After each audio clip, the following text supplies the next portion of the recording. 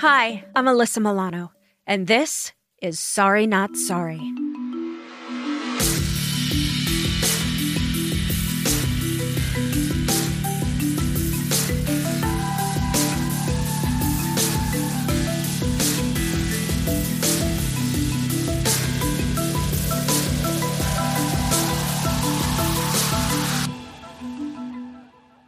On February 14th, 2018, one of the worst tragedies in our history unfolded as a murderer, armed with an assault weapon, entered Marjory Stoneman Douglas High School in Parkland, Florida. In the span of just a few minutes, he killed 17 people and wounded 17 more. Alyssa Alhadeff, 14. Scott Beagle, 35. Martin Duque, 14. Nicholas Dworet, 17. Aaron Feiss, 37. Jamie Guttenberg, 14. Chris Hickson, 49. Luke Hoyer, 15. Cara Loughran, 14. Gina Montalto, 14. Joaquin Oliver, 17. Elena Petty, 14. Meadow Pollock, 18. Helena Ramsey, 17. Alex Schachter, 14. Carmen Schentrup, 16. Peter Wang, 15. Jamie Guttenberg's father, Fred, is my guest today.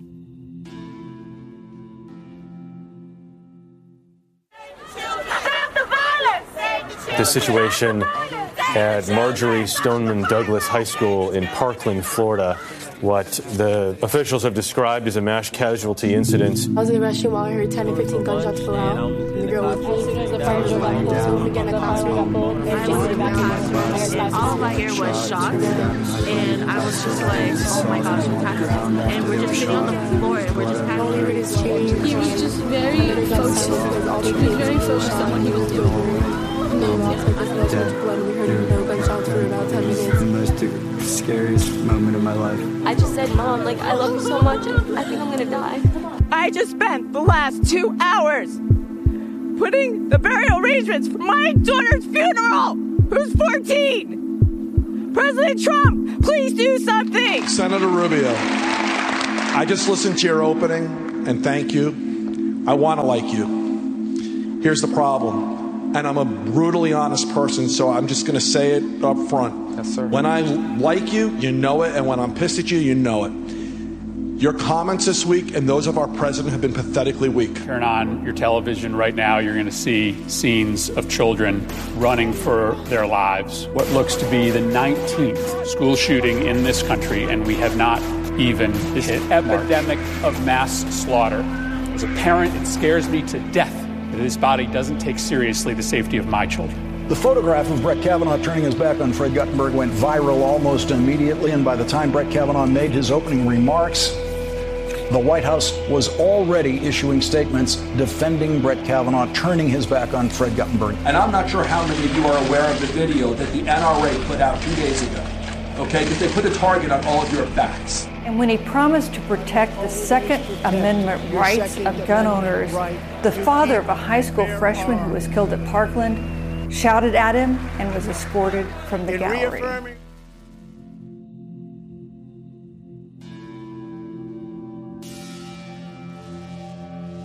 Hi, I'm Fred Guttenberg, father of Jesse and Jamie Guttenberg. I lost my daughter Jamie in the Parkland school shooting, and I've spent every day of my life since then trying to reduce the gun violence death rate and to honor my daughter's memory. I will keep fighting to save your life. Sorry, not sorry. So as I was in bed last night, trying to figure out how I was going to interview my friend about something so painful, I realized I know you and I love you, but I know probably a very different Fred than who you are at your essence. Mm-hmm. So I think my first question to you is, I want you to try to go back before February 14th, 2018. Let's say back to 2015. Who were you in 2015? You know what? That's actually one of the best questions anybody's ever asked me. And let me answer it by saying this first. I've always been a relentless pain in the ass. I've always taught my children, you always do what's right, and you always fight for what you believe in, and you don't worry about the way other people see it.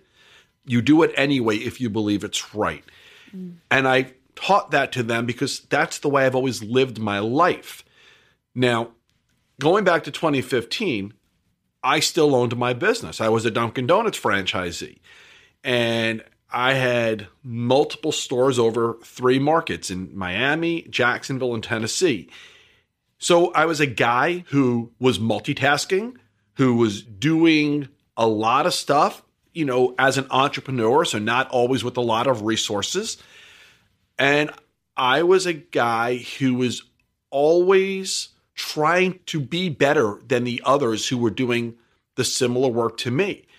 I was also an incredibly devoted dad and husband. When I wasn't working, my wife and I were always with our kids. We were not parents who vacationed without our kids. We vacationed with our kids. We were at all their events. We were taking them to the practices. I used to go camping with my kids. And so I think the version of me that you've gotten to know, Alyssa, is not very unlike the version that existed then. I've always put myself completely into everything I've done. It's just now my mission and my purpose has changed. And I think one change now versus then, and it's a big change, and it's probably the reason I do what I do today.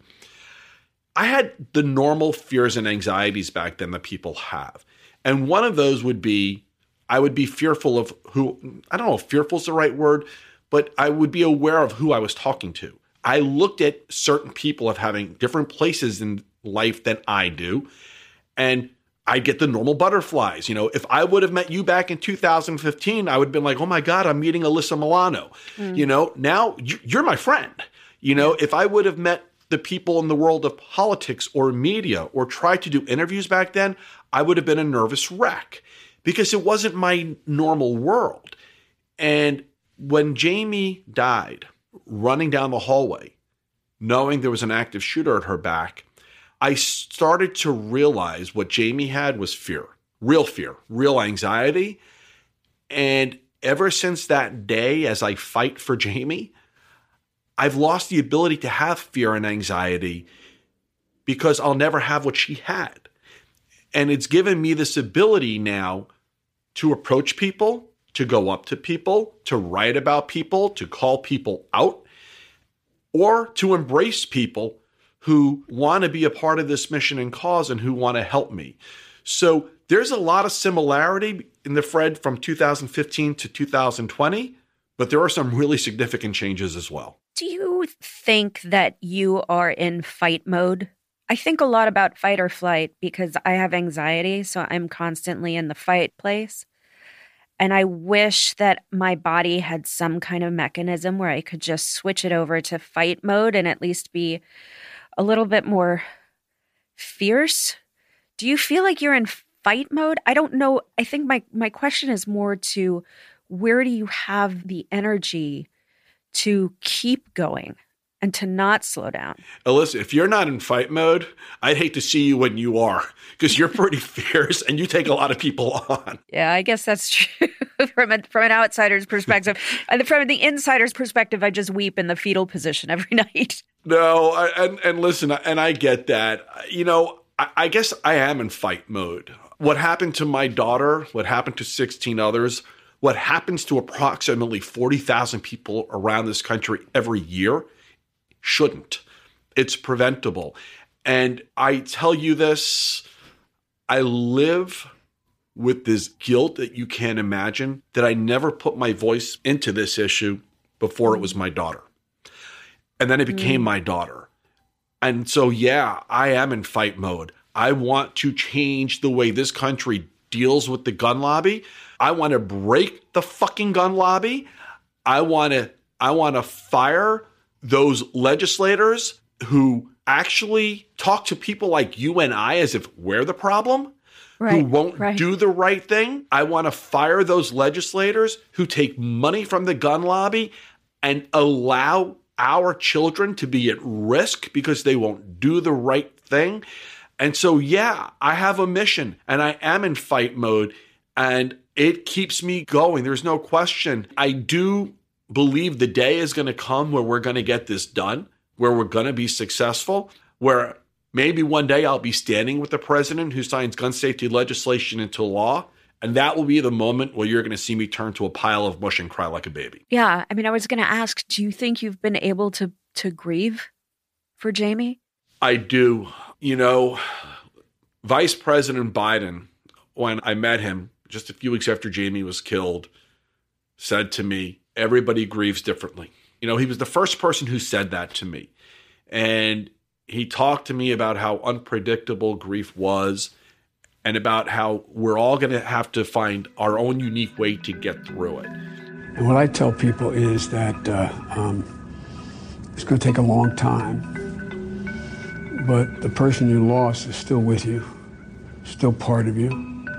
And that when it happened to me, when I got a phone call when I was in Washington after I was elected, before I got sworn in, that they put a first responder on the phone, God love her, and said, you got to come home. There's been an accident. What happened? I said, they're dead. Your wife and daughter are dead and your sons. And I remember thinking to myself, my God. Well, I mean, I just remember being so angry with everything. And I shouldn't say it, but angry with God, just angry. And I remember, and people would come up to me and say, meaning well, after I understand. And you feel like saying, you have no idea. You know they mean well. But the people who in fact have been through it, you know they understand. And it gives you solace that they made it. You just want to know, can I make it through? So for me, so true. Doing this is part of my grieving process. But let me tell you something. I'm a dad who goes to the cemetery a lot just to be with my daughter. It's the only place I can be physically close to her. And people would probably think I was crazy if they drove by because I sit there having full-on conversations, hands flying all over the place. But that's me talking to my daughter. I go through pictures every single day because I can't stop looking at her face. What's bizarre about the grieving thing is my wife watches videos. My wife has to see her like alive, and my wife can tolerate hearing her voice and her laughter and everything else. And every time I see these videos, they break me. I've gotten better about watching some of them.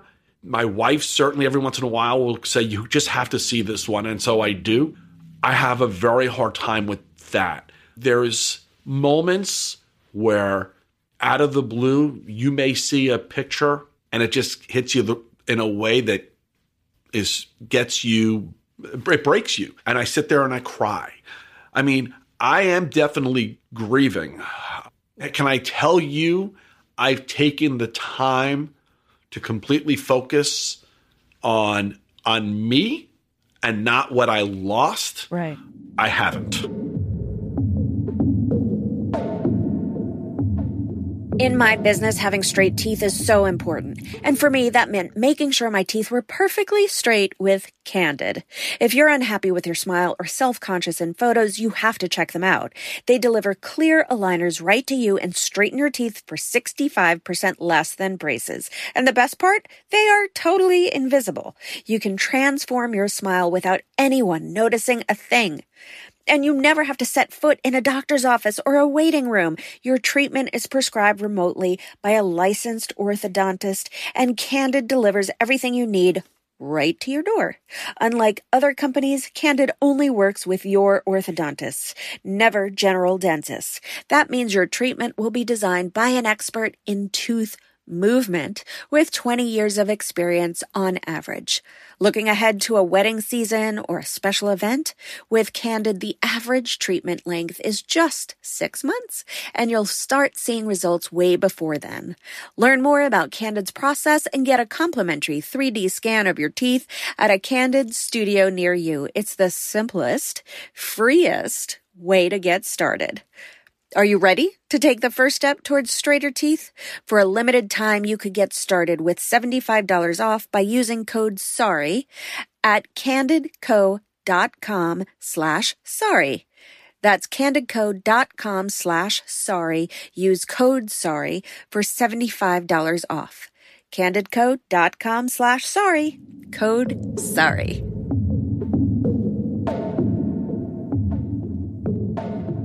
You were basically catapulted into the national spotlight. And so that was, I would think, would be another reason or issue in your grieving process. What effect did that have on your life and in your home within your family unit? The day after Jamie was killed, there was the Parkland Vigil.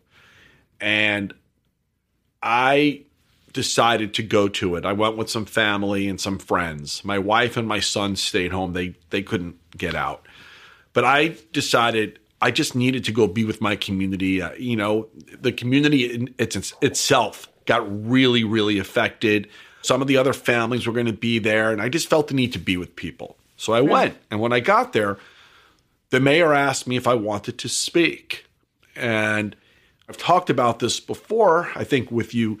I hadn't prepared anything, but I said, yeah. And I went up on stage and I just let it rip. That speech certainly put me on this trajectory that I'm on now, because facing the thousands of people at this vigil is when it really hit me after the first 24 hours of life being like a blur, that I was a victim of gun violence, that my community was a victim of gun violence. And I went home from the vigil that night, and that was the first time I said to my family and my wife, I'm going to break that fucking gun lobby. I didn't know what it meant at the time, but I knew my life was never going to be the same. And it hasn't been, because days later was the CNN town hall with Senator Rubio. So, you and I are now eye to eye, because I want to like you. Look at me and tell me guns were the factor in the hunting of our kids in this school this week. And look at me and tell me you accept it and you will work with us to do something about guns.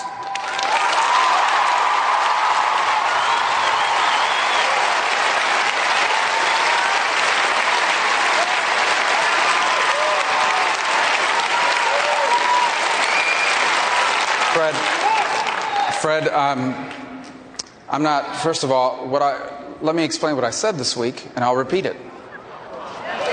I'll repeat what I said, and then I'm going to tell you what we're going to do. We're going to talk about guns, and we're going to talk about what I said this week, and here's what I said. I said that the problems that we are facing... Let him speak. I think we need to hear it. I'm saying that the problems that we're facing here today cannot be solved by gun laws alone. And I'm going to tell you what we've done already and what I hope we'll do moving forward. Were guns the factor in the hunting of our kids? They were. I haven't stopped since, and I'm not planning to until we get this done. Well, I mean, you are basically living every parent's worst nightmare.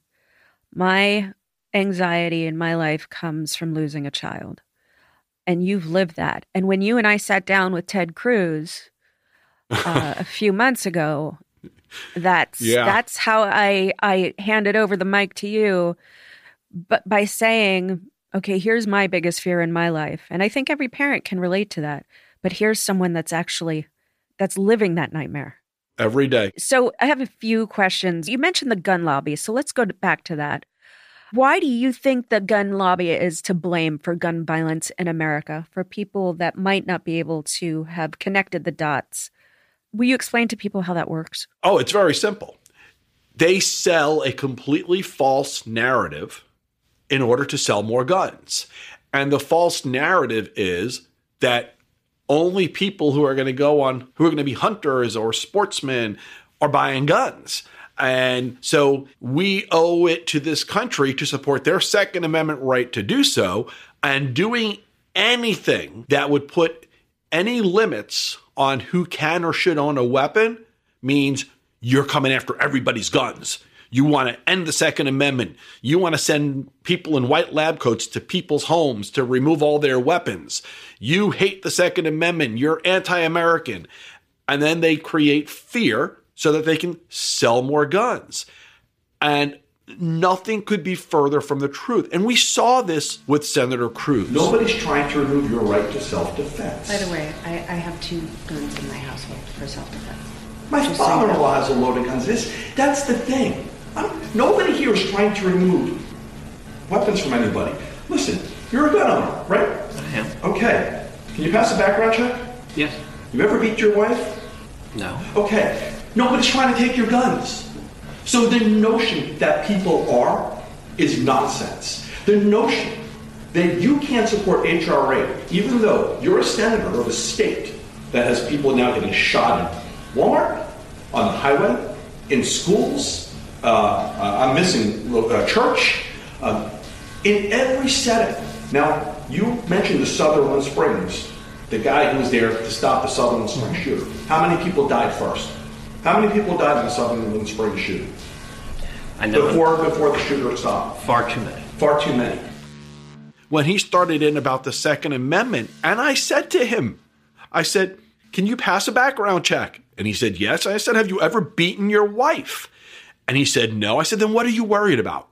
You know, and I had a similar experience just last week in Tallahassee. I was with the governor's office, meeting with some of his staff. And one of them, again, because I'm trying to get them to do even more in Florida, brought up the Second Amendment. And I said, I got to ask everyone at this table a question, since you all feel similarly. I said, we passed gun safety legislation in Florida 3 weeks after my daughter was killed. I said, what part of that legislation has affected you so far? Right. It's a great question. But the gun lobby would have you believe that legislation is about taking people's rights away. It isn't. It's about keeping killers away from guns. When you ask that question, what did they say to you? Because that's the thing also, that it is so hard to fight with people who have such a pre-memorized set of talking points, and they do not waver from those talking points. And it is so infuriating to have a conversation with someone like that when you bring up such logical points, right? It's like that time when we were, protesting outside of the NRA convention, and the InfoWars guys came over to me. And I said, we're a 2-gun household. And you could actually see the steam come out of this guy's head. Like, wait, what? That's not part of this script. Like, it was, they can't have a human logical conversation about it. All they do is recite talking points, and they're so harmful. And, we talked to Senator Cruz about these phrases like gun grabber and how they were not helpful. And he agreed. He said, yeah, you know what? You're right. They're not helpful. But he went back to doing it. Exactly right. But you know what? And this maybe is the answer to the question. Because going back to what happened in Dallas with the InfoWars people, or even with Senator Cruz, what was our reaction? It was to talk. Right. And I do ultimately believe, and I've said this often, as long as somebody wants to have a respectful conversation, I will talk to anyone about this issue and what it is we actually mean and want. Because all I want is to lower the gun violence death rate. That's it. That's what I want. And everything that I've ever heard proposed, there's extremes in every topic. Extremes don't ever become law. All right.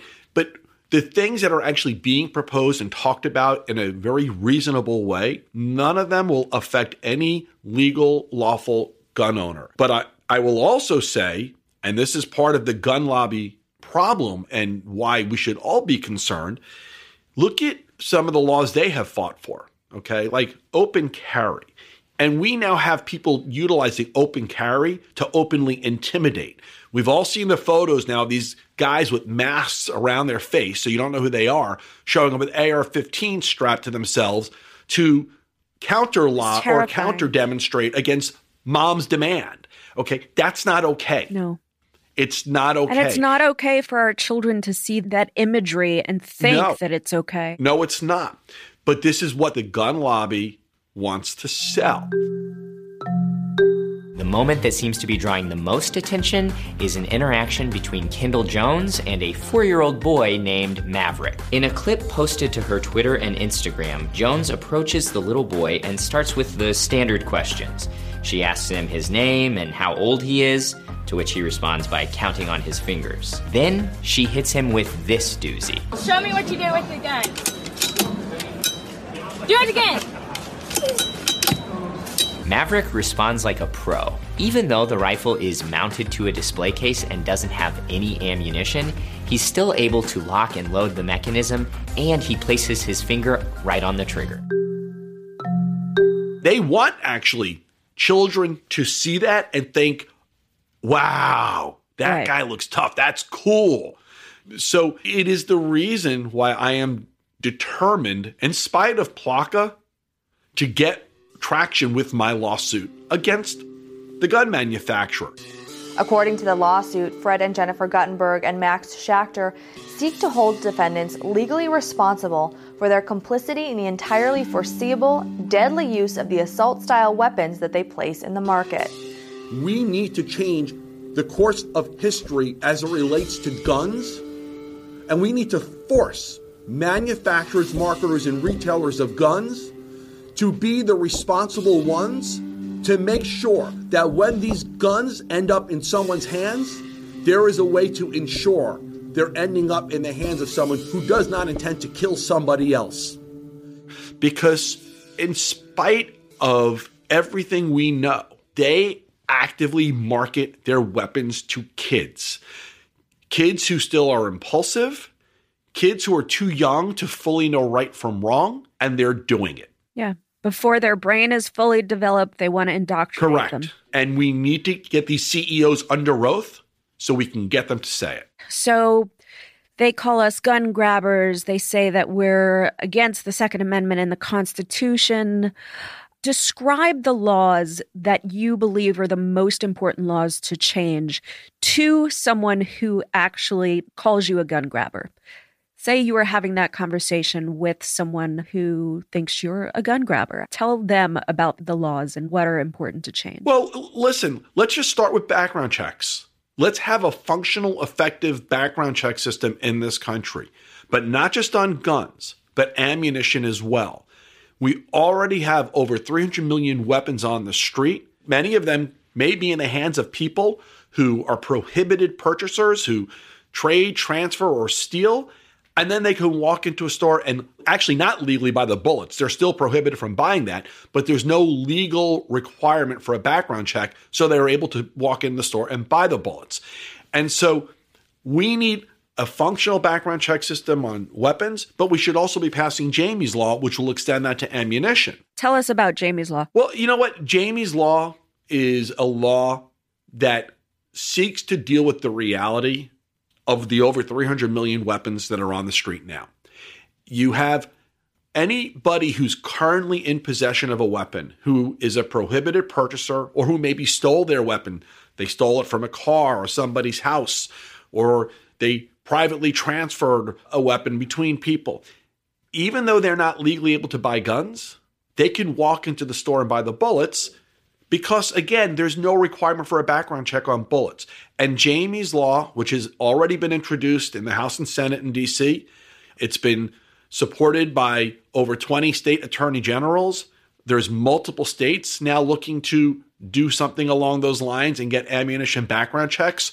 California just passed it back in July and put it into effect. It just seeks to extend background checks to ammunition. That's it. Not to remove anybody's right, but to keep the bad guys, the ones who are going to illegally use weapons, who may seek to harm or kill, away from the ability to do so. That's all it seeks to do. So I believe strongly in the law. I believe strongly in background checks on ammunition. I think we must raise the age to 21 for reasons we spoke about before. But brains are still developing. Impulsive behavior still exists. And I believe the age should be 21. I believe we need to do something with high-capacity magazines. I believe we need to get rid of this open carry, which has turned into open intimidation. And I believe we do need to ban weapons of war. You may recall for the longest time, I wouldn't say that. I focused on all the other things that I thought we should do. 6 minutes and 20 seconds with an AR-15, and my friend Carmen would never complain to me about piano practice. Aaron Feist would never call Kira Miss Sunshine. Alex Schachter would never walk into school with his brother Ryan. Scott Beagle would never joke around with Cameron at camp. Helen Ramsey would never hang out after school with Max. Gina Montalto would never wave to her friend Liam at lunch. Joaquin Oliver would never play basketball with Sam or Dylan. Elena Petty would never. Kara Lugren would never. Chris Hickson would never. Luke Hoyer would never. Marquine Duque Aguiano would never. Peter Wang would never. Alyssa Al-Hadaf would never. Jamie Guttenberg would never. Meadow Pollock would never. Even after my daughter was killed, I wouldn't say I think we should ban weapons of war. I felt that it would be better to focus on all these other life-saving things. But the truth is, we keep seeing the reality of these weapons being used in these mass shootings. And we now see the reality of people literally walking the streets with these weapons, trying to send the message that they will use them to kill us. And I think it is those images of these people using these weapons as a form of intimidation, which has gotten me to the point where I'm thinking, you know what? They should be off the streets. And I wonder, too, if it's their way of maybe not only intimidation, but also normalizing it, right? So that that image of that weapon of war that we have so clearly in our minds in a combat situation, from their perspective, if we see that in the streets, maybe more people will feel like, oh, yeah, that's what I need. I need one of those. Well, how proud should we be as a country that they tried to intimidate in Virginia and it failed? And Virginians still stepped up and voted for people who are going to do something about gun violence. And the Virginia governor, Senate, and House are going through and passing gun safety legislation right now, in spite of those lunatics showing up with their weapons. Virginia Governor Ralph Northam declared a state of emergency prior to the rally. No weapons will be allowed on the Capitol grounds. No one wants another incident like the one we saw in Charlottesville in 2017. More than 20,000 gun rights advocates descended on Richmond today for what used to be a small annual event. A state of emergency declared, the crowd protesting the state's efforts to overhaul gun law. The Virginia House of Delegates passed 7 Democratic gun reform laws 10 days after large protests at the state capitol over the proposed measures. The bills include regulations implementing universal background checks and red flag legislation, allowing officials to take guns from those determined to be dangerous to themselves or others. Fred, the other thing I was thinking about as I was prepping to speak with you today is that the trial of Jamie's killer is still pending. And we don't hear a lot about that. What do you want the world to know about this trial? I'm frustrated as hell over this. So here's what I want the world to know. I want my daughter's killer dead. I don't know if people expect to hear me say that as clearly as I just did, but I do. The trial, I'm not sure it's the fastest and most effective way to do it, because right now this kid is in a protected status until they eventually have a trial. And then he'll remain in protected status because there'll be an appeal. Getting the death sentence, which is the only reason to have the trial, that would have, you have to then go through the penalty phase after a conviction, and you have to get a unanimous verdict, although there are some questions in Florida right now with the recent ruling if that's still the case. It's going to drag on and on and on for years. For 15, 20 years, I'll probably die before this kid does, based on what's happening now. I wish the state attorney would just take the plea and put the kid in a prison population without protected status, and it'll be taken care of. And I know that sounds brutal and harsh. This kid took my daughter from me. Are you going to go to the trial? As much of it as I can. I'll for sure be there for opening arguments, closing arguments, anything that's dealing with Jamie. and I'm going to try to be there for as much of the other parts as I can as well. There are always going to be, because it's going to be over an extended period of time, going to be occasional life conflicts, but I intend to be there for as much of it as I can. Listen, we're not even sure when it's going to start. I mean, it was supposed to start January. It's so crazy to me. It was supposed to start January. Now they're saying May. I think it's going to get pushed again. And we're not even yet 100% sure where it's going to be, because they may end up needing, because of the jury pool, needing to seek a change of venue. So it's just, it's so frustrating. And it keeps my wife and I in this kind of place of limbo where, at least on that part, I'd love closure. I'd love to never have to think about what's going to happen to that kid ever again. Mm-hmm. But I can't. And a trial is going to terrorize the families. There's been so much evidence that we have not had to see that is, in possession of law enforcement, but in a public trial, it's going to come out. And we've been shielded from that. And I'm fine with that. Once it's out, though, you can't unhear it. You can't unsee it. Yeah. And it's going to be there with us forever. I mean, the community seems like such a tight-knit community. Can you speak a little bit to how important that has been through this process? The night of the vigil, I said in my speech, this time gun violence came to the wrong community and messed with the wrong dad. And I never realized just how true the community part of that was going to be. Whatever was needed, for as long as we needed it after it happened, there were just members of this community that were just there to hold us up, to provide, whether it was a meal because we just couldn't get out of the house that day, or it was some kind of emotional support. And I knew a lot of people in my community before February 14th, but wow, I know so many more now who have just become, to me, these amazing parts of my life that I could never do without. And that's just the local community. Because I think of, for me, community has become a lot bigger even than just my local community. It's now this community of other families that suffer from gun violence, that have been affected by it, that have become a part of my life. And I don't know that I could get through some of the days that I get through without this big extended community that's a part of my life right now. We all live in this community, we all live in this society, and we all live in this America that we want to change. We are here to be the change that we want to see. To change the world, it starts with us. When I say no justice, you say no peace. No justice? We march on into November in the elections. We will vote. We will vote out these NRA-funded, supported congressmen and senators. If they think we're playing, they have something coming for them in November.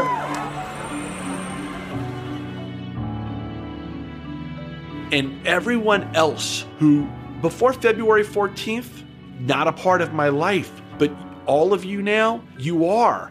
And it's actually, to be honest, it's part of what my book is about. Because in my book, I talk about my story and what happened, but I also talk about how amazed I am at how amazing people have been. We always hear people say, people suck, or entertainers suck, or media sucks, politicians suck. Everybody sucks. And for me, it has been completely the opposite. I am blown away at how amazing people have been, how they have helped me get through my days, how they have helped me go forward in my mission. And I'm very thankful, and if nothing else, I do hope people can look at me and hear me say that, and maybe try to look at those who are around them differently. Instead of with so much hostility, recognize there's a lot of good people out there. Well, and also I think it's an important message because we sit behind our computer screens and we try to connect on a very different level. And I think that humankind is in such a transitional period right now because of that we've almost lost our ability to look into someone's eyes and feel real empathy and compassion. And those of us that can still do it, I think, suffer from that because it is painful, because life is not easy.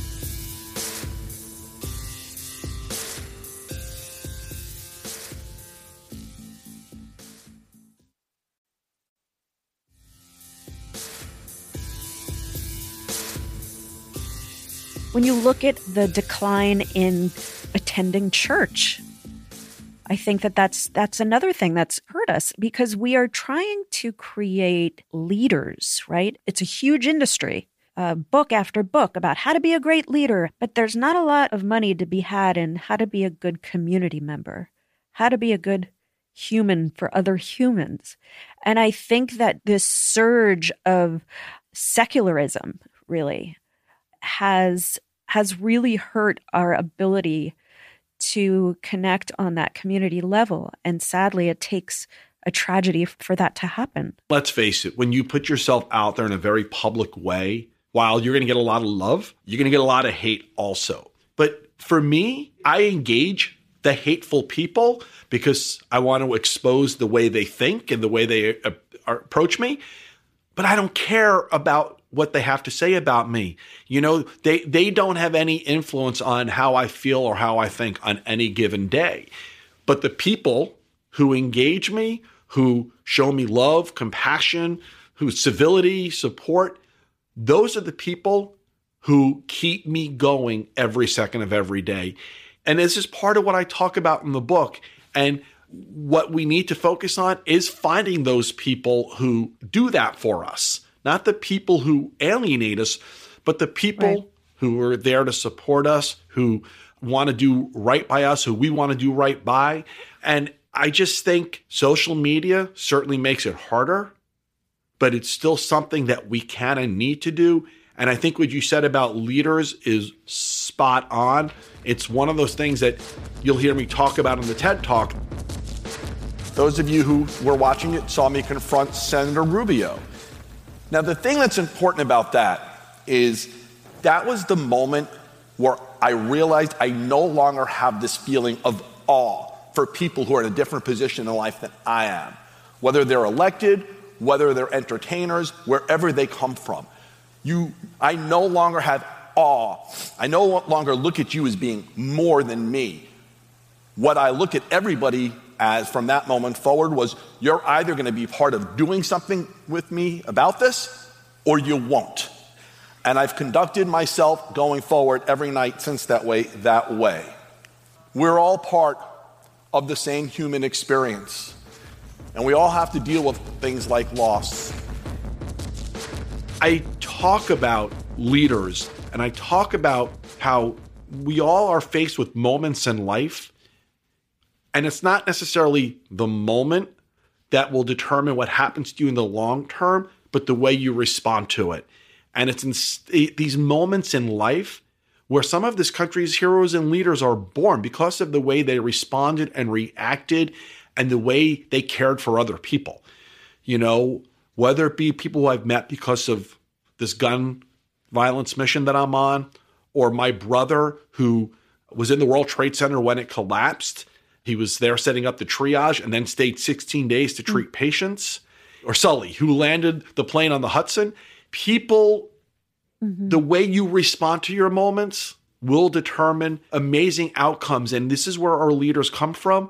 But it's all about how you treat people and how you care about people. And I think there's a lot more out there of people who actually care and want to do right than the other way around. And as long as I continue believing that, I'm optimistic. Part of that optimism and part of your mission and your drive has been starting Orange Ribbons for Jamie. And I would like to hear a little bit about that. You do some really interesting fundraisers. Let us know if you have any of those coming up. And also, will you tell our listeners how they can get involved? Orange Ribbons for Jamie really got started the night Jamie died. Orange was Jamie's favorite color.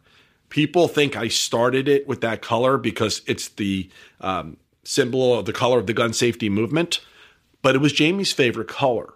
And the night that she died, all of Jamie's dance sisters that she used to competitively dance with came over wearing orange ribbons. They marched into my house. They ran up to her room. They started crying, but they all came wearing orange ribbons. And when they left my house that night, they went back to the dance studio and they ended up making thousands of orange ribbons and brought them to us the next day to give out at the funeral. For the next few weeks, I wore the orange ribbon every single day. And I was out one day and somebody said, "What's the orange ribbon for?" And when I told them, they said, "Do you know that's also the color of the gun safety movement?" I had no idea. I was never a member of the movement. I didn't know anything about it. But when that person told me the connection was too much for me to pass on, and that day I decided to start Orange Ribbons for Jamie with my wife. And the purpose of Orange Ribbons for Jamie is to honor my daughter by supporting things that matter to Jamie in life, but also to educate on why Jamie's life was cut short. And so what do we do besides educating on gun safety? Well, we've done dance scholarships. We've donated to the Humane Society. We've donated to a place called the Paley Institute, where Jamie actually wanted to work as a physical therapist because they do surgeries on kids with limb deformities. And we've recently set up a college scholarship program in Jamie's name. And the scholarship program that we've set up is where we call it for kids of all abilities. And the reason we do that is Jamie used to donate her time to kids with special needs. Every weekend, she was part of different groups so that she could be helping these kids and help to give them things in life that maybe they weren't getting somewhere else. Jamie got that from my wife. My wife's a pediatric occupational therapist, and my wife has always been there for kids of all abilities, and Jamie was no different. And so our scholarship program is for kids of all abilities, and there's 3 parts to it.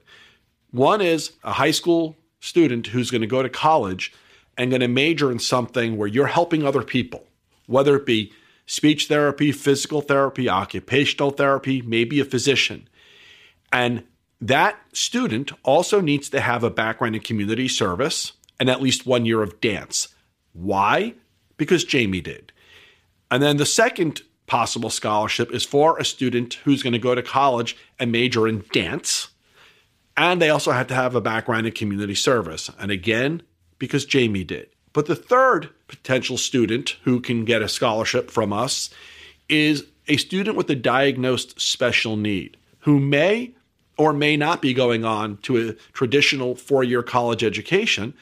And kids with special needs, their families, the financial ramifications of that are tremendous. There's not always scholarships made available for these kids. And we, in Jamie's name, decided we need to treat kids of all abilities the same. So we have scholarships available for all of them. And that's really going to, I think, be the legacy of our foundation, is ultimately going to be building up this scholarship program. Our next big fundraiser is on February 19th in Fort Lauderdale at the Parker Playhouse. And it's a comedy show. And it's going to be just 5 nights after the February 14th remembrance. And it'll give our community and anyone who's local or even coming into Florida the chance to just laugh together.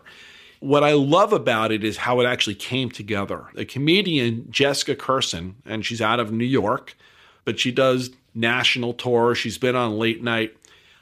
I actually got connected with her on Twitter. Again, someone who reached out to me on Twitter, not to harass, but to say thank you. And I appreciate what you're doing. And I went to visit her at a show of hers in New York, and we got to meet. And she offered to help put on this fundraiser for me. And she ended up getting Jim Brewer, who is, again, based out of New York, but I think most people would also know him. He's on Howard Stern a lot. Amazing. Yeah. He's and so Alonzo funny. Bowden, who, again, another nationally known name. So we have this night of comedy with these 3 amazing comedians, all in support of Orange Ribbons for Jamie, so we can keep honoring my daughter's memory, and I can make sure that no one will ever forget Jamie's name, but also importantly, that while I'll never get to see Jamie go to college, other kids will go to college because of Jamie. And That's something that my wife and I can at least get some degree of pleasure out of, knowing Jamie's helping other kids. It's what she always wanted to do. That's such a gift. You're such a gift. And people could go to orangeribbonsforjamie.org, OrangeRibbonsForJaime.org. We spelled her name a little differently. And the tickets are for sale right on our webpage. There's a link that puts you right through to Ticketmaster. So hoping that we can get anyone who's listening to this out there. It's going to be a really wonderful night. Well, I think I'm going to finish this talk the way that I started, but just a little differently. In the beginning of our conversation, we talked about who you were in 2015. It's been 2 years now since Jamie was murdered. Who are you now? I am a father. I'm still a father of 2 children. One, I thank God get to go home to every day. He was also in the school, and thank God he wasn't shot. And the other one I visit at a cemetery. I am a father and a husband who every day spends every second thinking about what happened to my family and what I can do to ensure our safety going forward, but the safety of others. I'm also a guy who realizes life can end in a New York minute. I know with certainty that I could also be shot and killed today. There's no doubt in my mind it can happen because it happens every day to others. The biggest change in me is I no longer have a long-term vision. I used to always be a guy that would make decisions not only based upon what they meant for today, but also what they would mean for myself and my family down the road, whether it be weeks, months, or even years. I always had a long-term view. I don't anymore. I do everything based upon today. And if I get through today and I wake up tomorrow, I'll repeat that process. But I've definitely lost my ability to have a long-term vision. I live for the day, and that's probably the biggest change in me since this all happened. And God willing, I'll wake up tomorrow. Imagine going to church and getting shot. Imagine pulling out your wallet and getting shot. Imagine using your cell phone and getting shot. Imagine calling for help and getting shot. Imagine driving with a broken taillight and getting shot. Imagine your child in the back seat when you get shot. Imagine being broadcast live on Facebook Live, bleeding out when you get shot. Imagine filling a description and getting shot. Imagine being handcuffed on the ground of a train stop and getting shot. Imagine waiting for a friend in the coffee shop and called cops put you out. Imagine being asked for trust you ain't got. Imagine college, graduating, celebrating, and getting shoved off the stage with that degree you just got. Imagine getting choked out for selling cigarettes to your nose losing snot. I mean, your snot box rock like you've been shot for being alive on a day that's hot.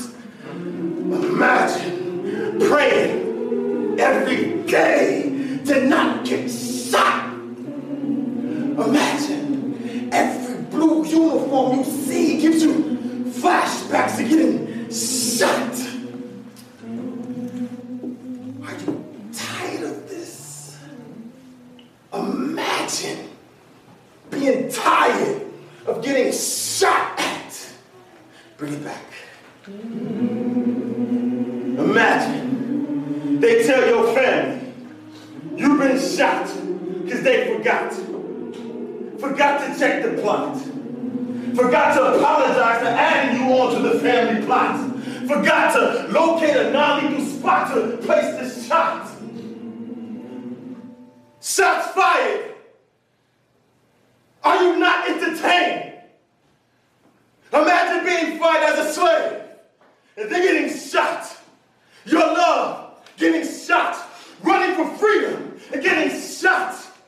Becoming desensitized to getting shot. Expected to get shot. Not being afraid of getting shot. Being non-violent, yet ready to get shot. Taking a shot at life and getting shot. Taking a shot at shooting back and getting shot. Then your family members get shot. Do we have guns in heaven? Bring it back. Can you get shot in heaven? Can you imagine a place where you can go and not get shot? I cannot. I love you, Fred. I love you back. Thank you. Thank you so much. Gun Safety Bill of Rights. We the people face a crisis, a mortal crisis. Every year, tens of thousands of innocent people are killed or seriously wounded by guns. And yet, as much as we seek to enact gun safety and gun control legislation, we find ourselves stymied from doing so by the NRA and the politicians it owns. Armed with extraordinary financial power and political influence, the NRA militantly opposes any such effort. The time has come for us to act, thus reaffirming the Declaration of Independence promise of life, liberty, and the pursuit of happiness, acknowledging the disproportionate impact of gun violence on communities of color who have for too long been sidelined in this discussion, proclaiming anew our determination to secure a more perfect union for all who call our nation home, and asserting the fundamental truth that human lives are worth more than money. We hereby affirm, assert, and demand the following rights. The right of all of us, including those of all races, religions, classes, creeds, gender identities, sexual identities, abilities, ages, and locations to equal protection from gun violence. The right of all of us to know the extent of gun violence in our nation. The right of all of our children to live free of gun violence and to attend gun-free schools. The right of the mentally ill, including those who are suicidal, to protection from gun violence, including self-inflicted gun violence. The right of the people to have greater access to and influence over governmental policy than corporations and special interest groups.